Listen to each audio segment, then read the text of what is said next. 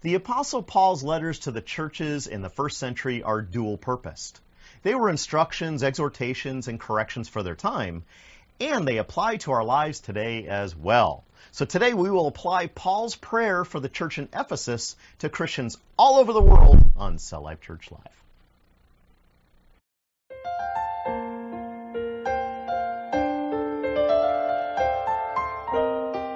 Welcome to Cell Life Church Live. Thank you for joining us as we share an inspirational message that is relevant to life today. Hello, Hi. Thanks for joining us once again in the Cell Life Church studio. We are excited to encourage you today with Paul's prayer for every Christian. But before we get into that, we do have a couple of announcements to share. They're quick.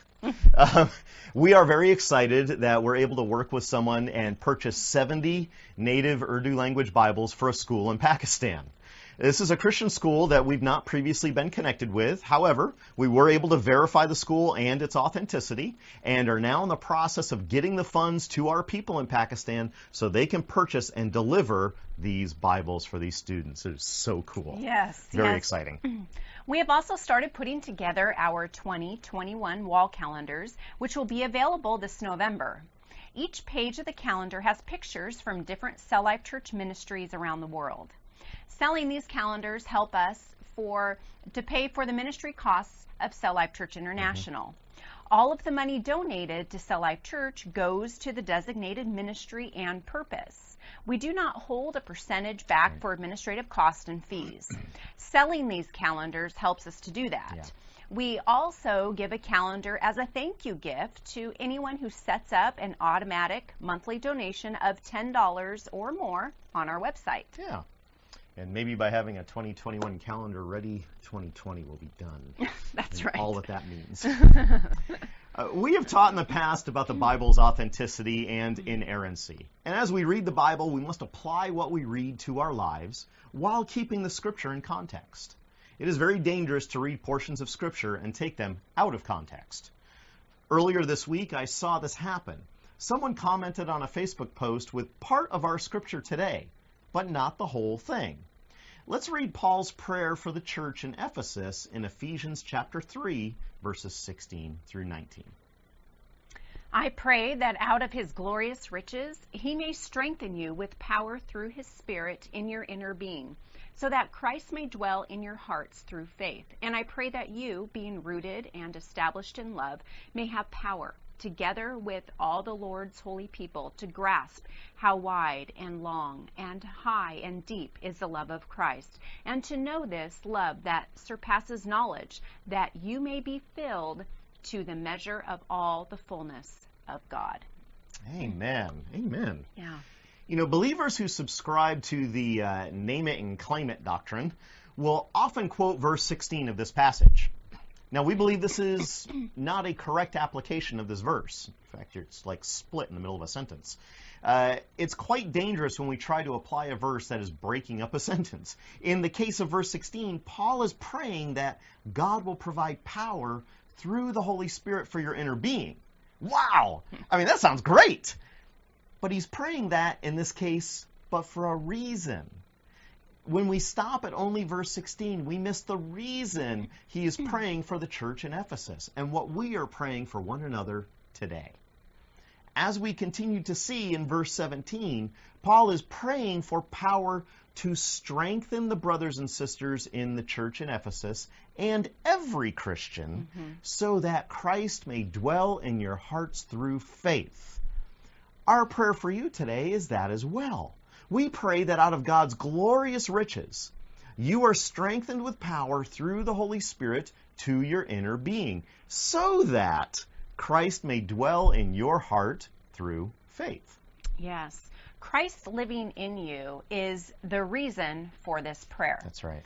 The more Christ lives in you, the more you can be the hands and feet of Christ in your neighborhood, your village and town, your city and region, and the world. Yeah.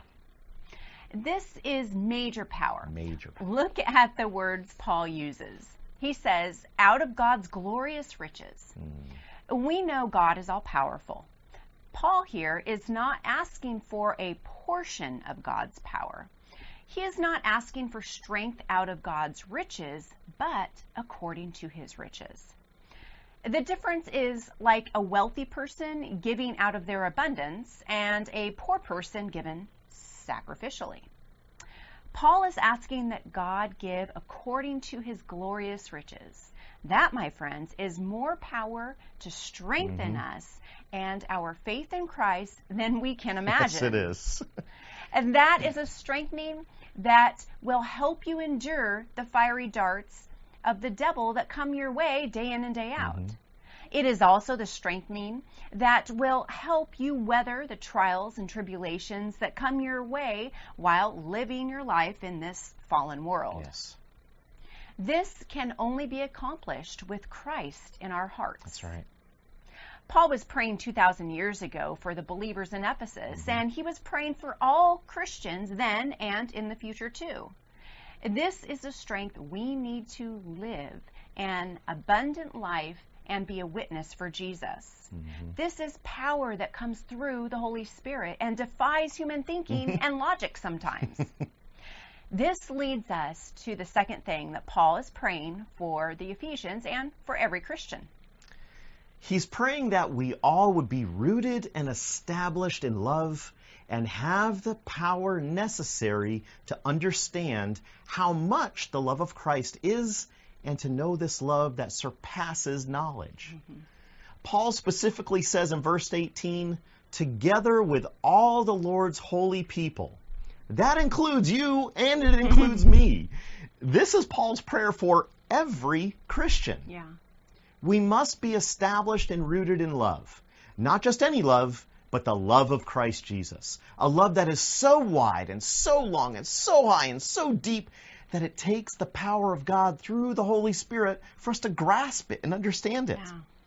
Paul starts with praying for the power to strengthen us so Christ can live in our hearts, and then continues with a prayer for us to have an understanding of that love and root ourselves in it. Love that is so unfathomable that it takes the power and wisdom of God through the Holy Spirit to understand it.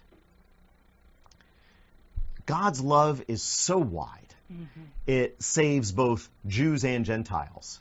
His love is wide enough to save anyone and everyone who calls on the name of Jesus and accepts him as their Lord and Savior. God's love is so long that it covers all time, from eternity past to eternity future. He's loved all of creation from before the beginning and will love all of creation forever. It is also never too late to accept Jesus as your Lord and Savior. God's love is so high that it extends beyond where we can see. His love extends into heaven, where his glory shines brighter than the sun. And God's love is so deep, it can find us and save us in the deepest pit of despair and sin that we find ourselves in. We can never be so far apart from God that his love cannot reach us and bring us back to him. Amen. But that is not the end of Paul's prayer for every Christian. But wait, there's more. That's right. He continues at the end of verse 19, that you may be filled to the measure of all the fullness of God. That's a big measure. Yes. The more we allow Jesus to fill our heart, the more of the fullness of God we receive. Yeah. We do not receive it just for our own edification, but so that we can fulfill our personal mission that God has ordained for each one of us for our time here on earth. Yes, amen. So what has God created you for? Why are you where you are at? Nothing with God is by chance. God knitted you together in your mother's womb with a specific plan and purpose for your life that only you can accomplish during your time on this earth. Now, I am convinced that you cannot accomplish God's plan and purpose for your life without the love of Christ Jesus in your heart. Yeah. So we pray for you just as Paul prayed for every Christian. Amen. We pray that God would strengthen you with the power out of his glorious riches so that Christ can live in your heart in faith. Amen. We also pray that you would be established and rooted in the love of Christ Jesus, and that you would understand that love and share that love with everyone the Lord leads you to. And finally, we pray that you would know and live in the fullness of God through the love of Christ Jesus. Amen. Amen. Amen. Amen. Well, thank you so much for joining us you. today. We encourage you to subscribe to our YouTube channel and follow us on Facebook and Instagram. We also ask that you share this teaching with your friends and family on your favorite social media platform like Facebook and Twitter. Yeah. If you have comments or questions about this or any of our other teachings, feel free to contact us. All the ways to do that are in the closing of the video in just a moment. Yeah. Until next time, be encouraged in Jesus' name. Bye-bye. Bye-bye.